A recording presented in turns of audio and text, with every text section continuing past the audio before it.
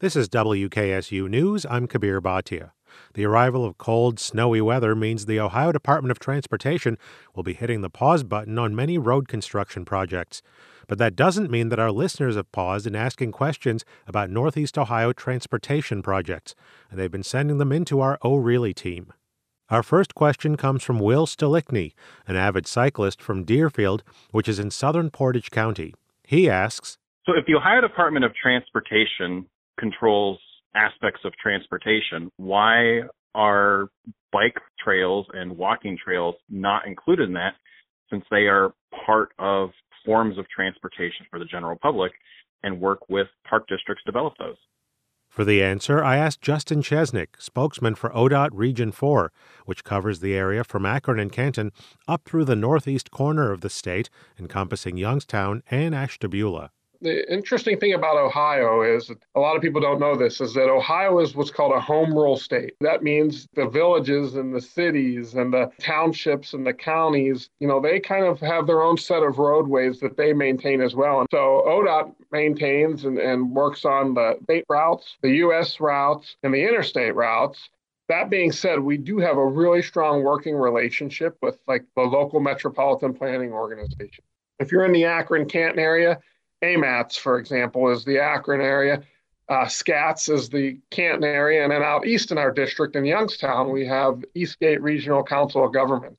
We may not be able to directly give them funding and be able to build things for them and maintain things for them. But what we can do is we can explain to them. And if they ask us for help, we're more than willing to provide that technical assistance, that oversight that says, hey, it looks like you do qualify for certain things. Here's how you go about filling out those applications and obtaining that funding.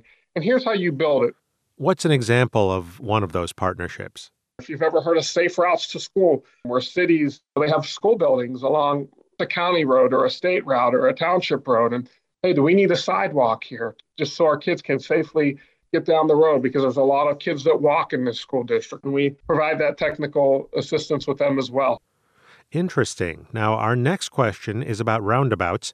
And before we get to the specific question, maybe, Justin, you can just clarify for people exactly what a roundabout is.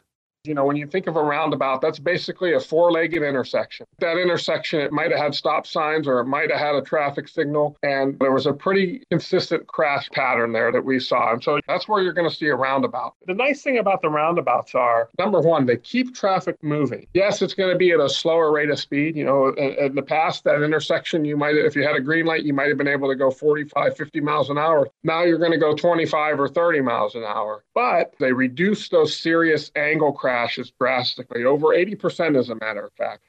Now, you and I have talked about this in the past, but remind listeners how a roundabout is different from a traffic circle like the big one in Tallmadge. Traffic circle, basically about 8 different routes that are coming in and all converging in one area, and that forms a much larger circle with a lot more legs to it and a lot more traffic that comes in.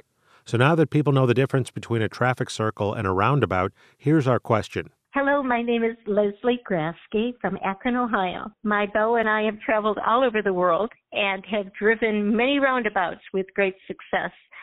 We are happy to see many roundabouts hitting the Northeast Ohio area, but are astounded that people don't know how to use them.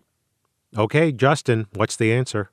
The rules for driving in a roundabout are pretty simple. You're going to yield the traffic that's in that roundabout. So when you approach the roundabout and you see it in front of you, you're going to want to look to your left. In a traditional intersection, you're going to look to your left and right. Here, you're going to look to your left. That's where the vehicles are approaching from. If there's someone coming, you're going to just yield basically and wait until that traffic goes through. And then you're going to proceed with caution and you're going to get into the circle. And you're going to have an option of, one of 3 basic exits that you can take within that roundabout. Once you're inside that circle, you have the right of way, and the approaching traffic are going to yield to you while you're inside there.